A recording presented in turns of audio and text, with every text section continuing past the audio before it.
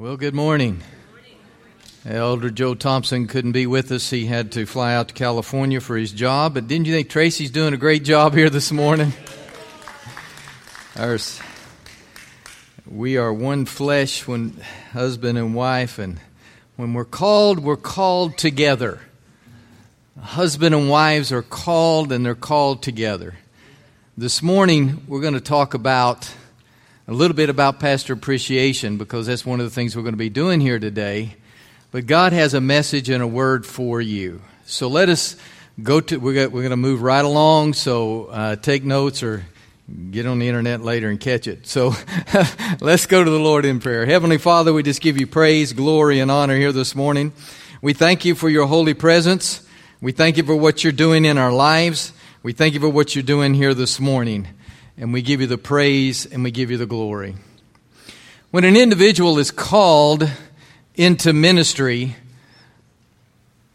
and it's not just them, it's their spouse as well. So this morning we're going to honor and give honor to our pastors, Pastor TJ and Pastor Carrie Ann. And we're going to look at some scriptures, and you might learn something that you did not know before. But as we look at that responsibility that lies upon them, we find out that as we continue in the Word of God, we find out that we have a great responsibility ourselves. But let's start with 1 Timothy in chapter 5, verse 17. It says, "Let the elders that rule well be counted worthy of double honor, especially they who labor in the word and doctrine." First of all, we'll see it says the elders. A pastor, apostle is an elder. And it says here that they should be worthy of double honor. And that word double also means price. You took the time to look up some of the additional meanings. And it says, so they're worth double the price, whatever that price is. One of the things I do know about the word Tony means, I got a mug, it even says so. It says Tony means priceless one. So, that's just a little side note. Anyway, so we want to give them honor here today, but we need to understand that honor comes from the Lord. And we look in John chapter 12, verse 26. It says, "If any man serve me, let him follow me, and where I am, there shall also my servant be. If any man serve me, him will my Father honor." Our pastors serve the Lord. And when we or you or they serve the Lord, God will take care of the honoring, and He will honor and give favor. So our pastors are servants. They are gifts in which God has given to us, and they serve us and they serve God. However, they're not maids or butlers or slaves. Their ownership belongs to the Lord. And the Lord owns them and have given them to us as gifts and has told us to honor them. And one of the greatest ways that you can honor your pastors is to pray for them.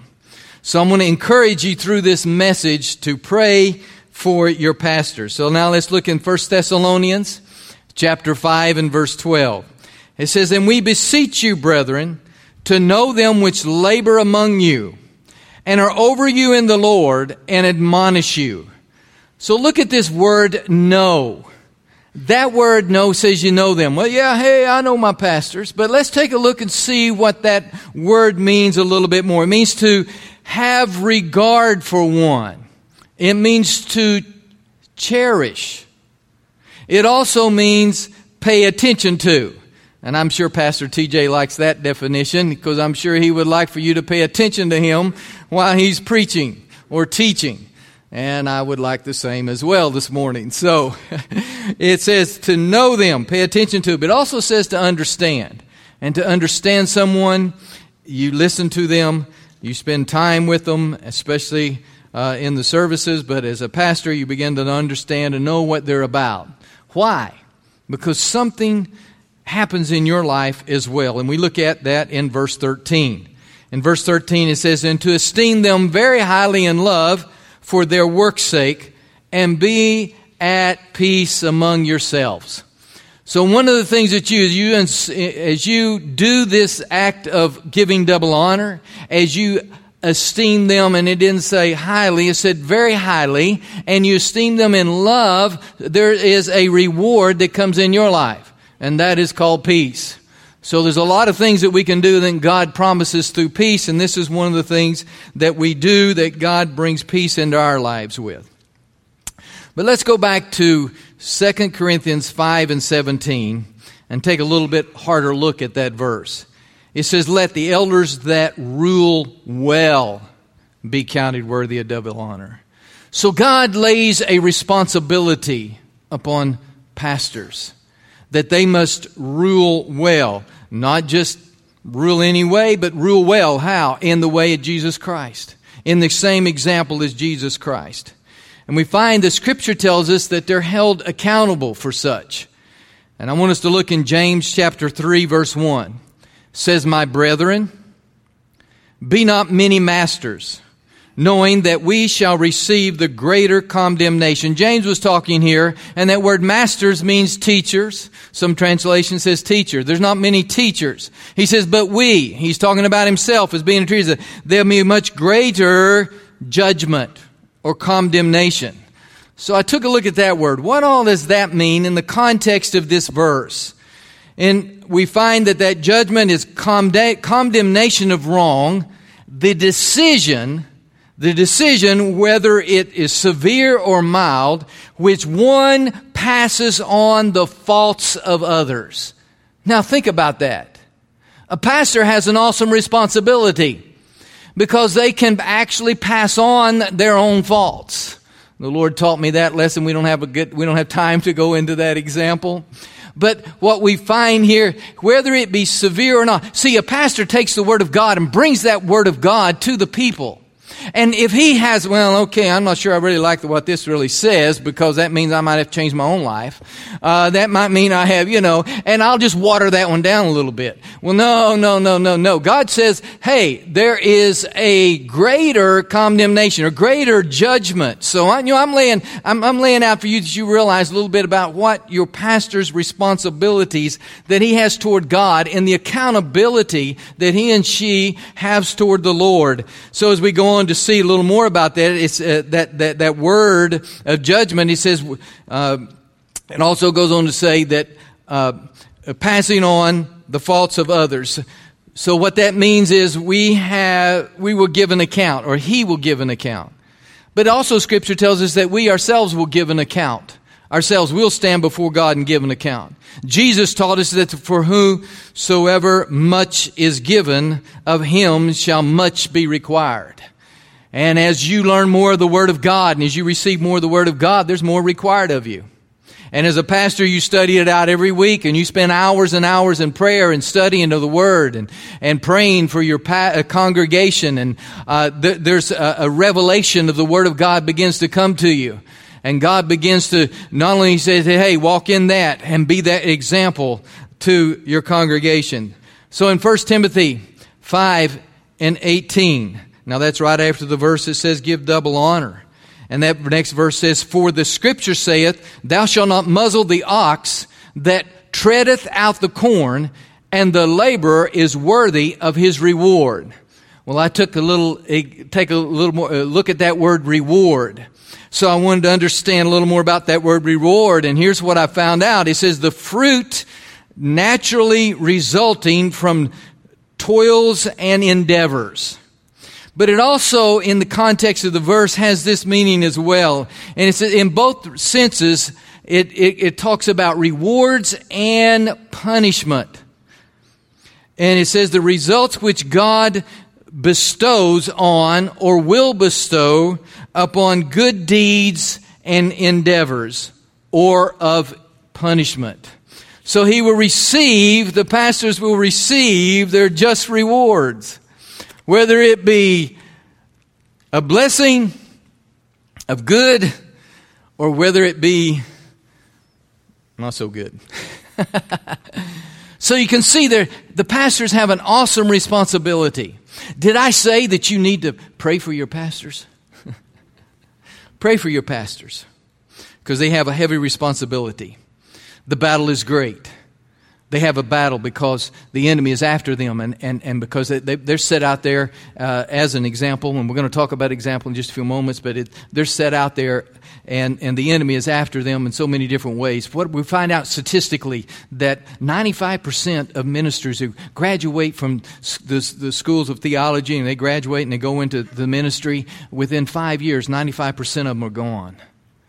1,500 per month in America are quitting and giving up because of the pressures and because of what takes place in that. Did I say we need to pray for our pastors? I want you to remember that. But as they pray for you as well. One of the greatest things that a pastor can do is to be a consistent example. Not only they, but one of the greatest things that you and I can do is to be a consistent example of who Jesus Christ is in our life. 1 Corinthians chapter 4, verse 16. Paul is talking here to the Corinthians. He says, "Wherefore, I beseech you, be followers of me." Well, now, he wasn't being fat-headed or big-headed. He was saying, follow me. I'm following Christ. And he said it again and again and again, and we'll look at it a few more times in the Scriptures, where he says, follow after me. Then in verse 17, he went on to say, "For this cause have I sent to you Timothy, who is my beloved son and faithful in the Lord, who shall bring you into remembrance of my ways which be in Christ, as I teach everywhere in every church." So he's going to bring into that remembrance. Now, Paul is talking in the script, and we're going to see in a few minutes a progression of him talking about being an example. Be an example. Follow me. Here's Timothy. He knows my ways. He's going to show you my ways. But as we go on through the scriptures and the epistle, we're going to see a progression here.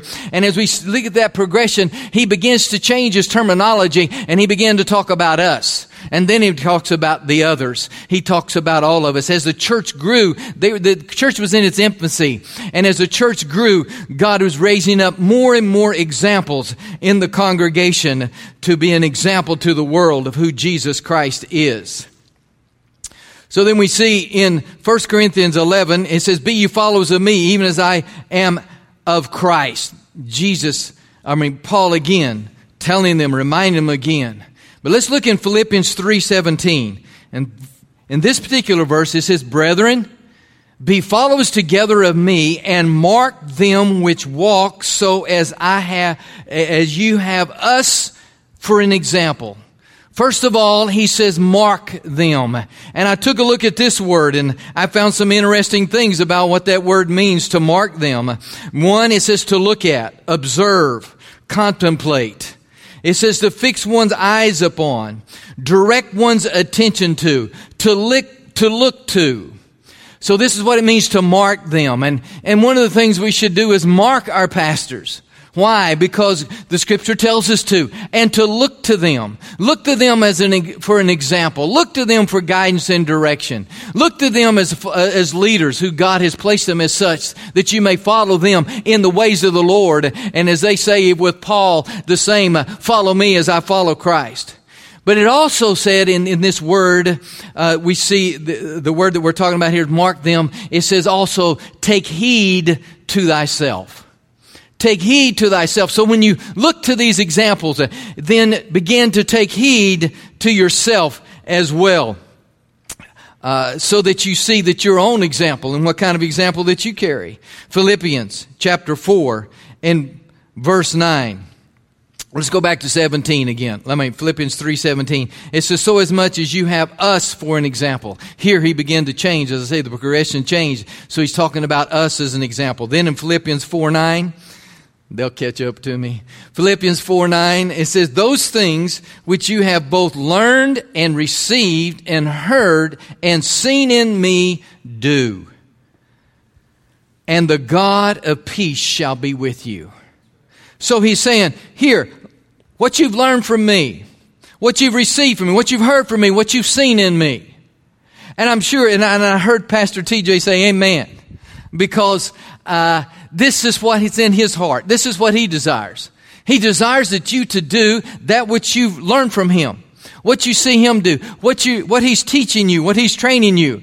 There's no greater joy than to see someone to receive of that word that God has put in you and you've shared it with others, to see them to take that and see that change their life and see that help their life. That's part of the reward that a minister would receive here on this earth. And I'm going to use that word minister because you too are a minister, and all of us have been called as ministers. And when we read the Word of God, we're all called as ministers. Then Paul said again over in Thessalonians, he says, to make ourselves an example unto you to follow us. He was talking about himself and the others. And he says, we make ourselves an example to follow you. He was talking about people that weren't in the pastoral position. He was talking about people that also wasn't elders in the church. He was talking about those that had been marked. He was talking about those that God gives honor to. He's talking about those that God gives reward to. He was talking about you being that kind of example and making yourself an example. And this today is one of the greatest things that God has called all of us to do, is to be made an example. There's such a need for an example today in our society for the church to rise up and be who Jesus Christ has called us to be. So we turn to God's direction to us in 1 Timothy 4:12. He says, let no man despise thy youth, but be thou an example of the believers in word, conversation, in charity, in spirit, in faith, and in purity. There's a whole series of message right there, Pastor, in that verse. But he says, be an example of the believers. So he commissions us and tells us to. The word example means to mimic, to imitate. He says, behave in such a way that someone can duplicate you or act just like you in the same way and copy it exactly. Now let's look at this statement. Nothing flawed is mass produced. So what do? They work on it. They change it until it gets perfect, and then they go into the mass production of it. So when you make yourself, or you strive to make yourself an example, you're preparing for multiplication. You're preparing for multiplication. And you can begin to say, follow me as I follow after Christ. Your example to your family. Your example to in your job and on your business. And your example in the community makes you a leader. And God has called you to be a leader. He's called you to be a leader just as He's called our pastors to be leaders. He's called this congregation. He's called the Christians. There's not many of us. Therefore, we are to be leaders on the job, in the business, and in every aspect of life. So you have a realm of influence in your life, regardless of who you are, where you live, where you work. Athletes and politicians and entertainers, you know, that they seek to distance themselves from being a role model. They'll say, oh, that's my personal life. And politicians will say, oh, that's my personal life. It shouldn't come into it. It doesn't mean anything. But what they really want, they want their position and the influence they have without the pressure of example. Because there's a pressure that comes along with the example. Examples doesn't have so much to do with the absence of sin or sinful issues as it does with influence. You can get forgiveness, but your influence will be destroyed. So when we have examples in our work, there's several. I'm going to read the notes here real quick. But I want you to just listen to this quickly, and we're going to take a look at some of the places where He might be speaking to you here this morning. It says, an example of our work. God is a God of order. And when when the children of Israel came out of Egypt, they were in disorder. When they came out of the wilderness, they were in order. God took the creation, and He created the earth, and He put it in order first. So order precedes multiplication. And when a thing is out of order, and you're looking for that place, and you finally get there in that department store, and it's got your name over it, women or men, and it's out of order, nothing's good's going to come out of that, right? You're going to have to keep looking. So everything's got to be in order. It says punctuality is a sign of order. When an individual is constantly late, disorganized in their life and time, it's an indication that their life is out of order.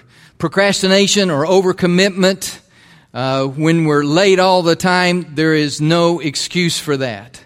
It conveys a lack of respect for the one that you're meeting with. That's why we set this time clock. We come here and we meet the Lord. It's at 10 o'clock. We're going to be coming to meet one another. We're coming to worship one another. We're coming here to be with and to meet with our Lord and Savior. That's why we start on time. Dr. Cho, largest church in the world, his policies would be 15 minutes early, no matter who he's being with, because he respected those that he had appointments with. Being busy is never an excuse for tardiness. Jesus never seemed to be in a hurry or late.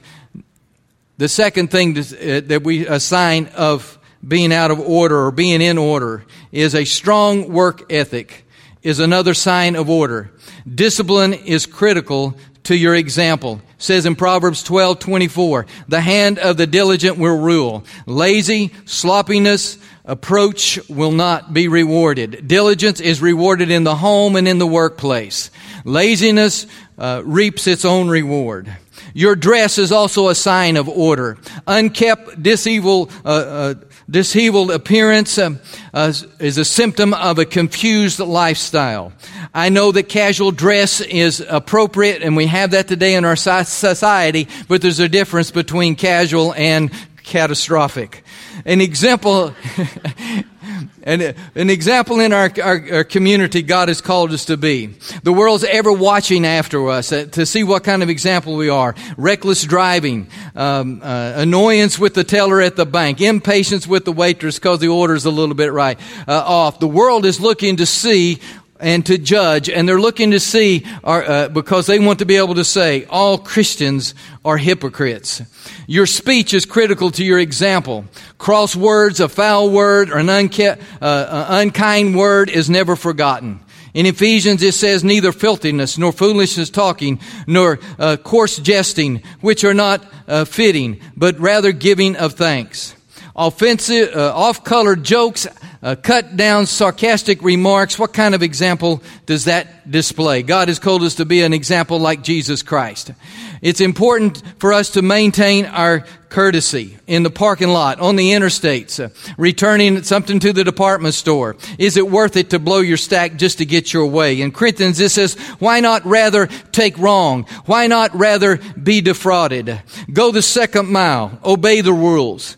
Take a look at this statement right here. Think in terms of your example to others, not whether you are right. An example to our families. You have no greater influence than your example to your family. 1 Timothy chapter 3, verse 4 and 5. One that rules well his own house, having his children in subjection with all gravity. For if a man know not how to rule his own house, how shall he take care of the church of God? Your family and what you do in your family. And I'm excited about the example that our pastors have in their family and their own children. It shows that they are ruling well and that they can rule in the house of God.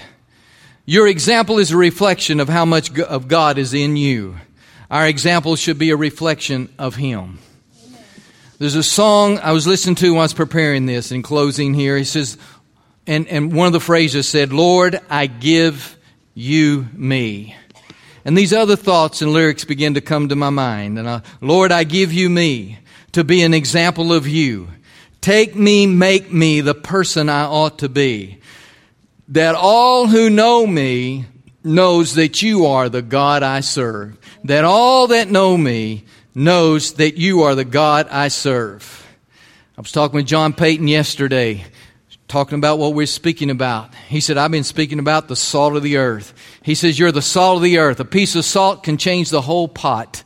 Your very presence can change everything. Everywhere you are. Anywhere you are. This morning, I pray that you have been challenged to pray for your pastors, but also that you've been challenged to be the example that God has called you to be. We went through quickly. We got some things to do, but listen, right here this morning, is there in your life, Would you like to be a greater example of who Jesus Christ in your life, on the job, in the home, wherever it might be? Would you like to see some of those change? Maybe some of those issues that I touched on you. There's one of them I didn't want to say, but I didn't want my fault passed on to you, so I said it anyway. Okay? So I preached it to myself as well. I'm going to ask you right now, we're going to do an altar thing. That means we're going to stand, but don't stand right now. But if you want to be an example, a greater example of Jesus Christ, you want Him to help you in these things like that. And do as Paul said, make ourselves an example. You want to do a greater job in that right now. We're going to pray, and I'm going to pray for you. So let's stand. If you stand right now, if you're saying, God, I want to be an example. I want to be a greater example. I want to work on these things in my life. I want the church to be seen differently by the world. I want the world to see who we really are. So let us pray. Heavenly Father, right now in the name of Jesus, we thank you for touching. We thank you for moving. And we thank you for touching every person here right now by your Holy Spirit. Moving in their life. Lord, giving them the anointing and the strength and the power and the might. We thank you, God, for their commitment. Lord, we thank you for the supernatural work being touched in every individual right now as they're standing in the name of Jesus. And we give you the praise and glory in Jesus' name. Amen and amen.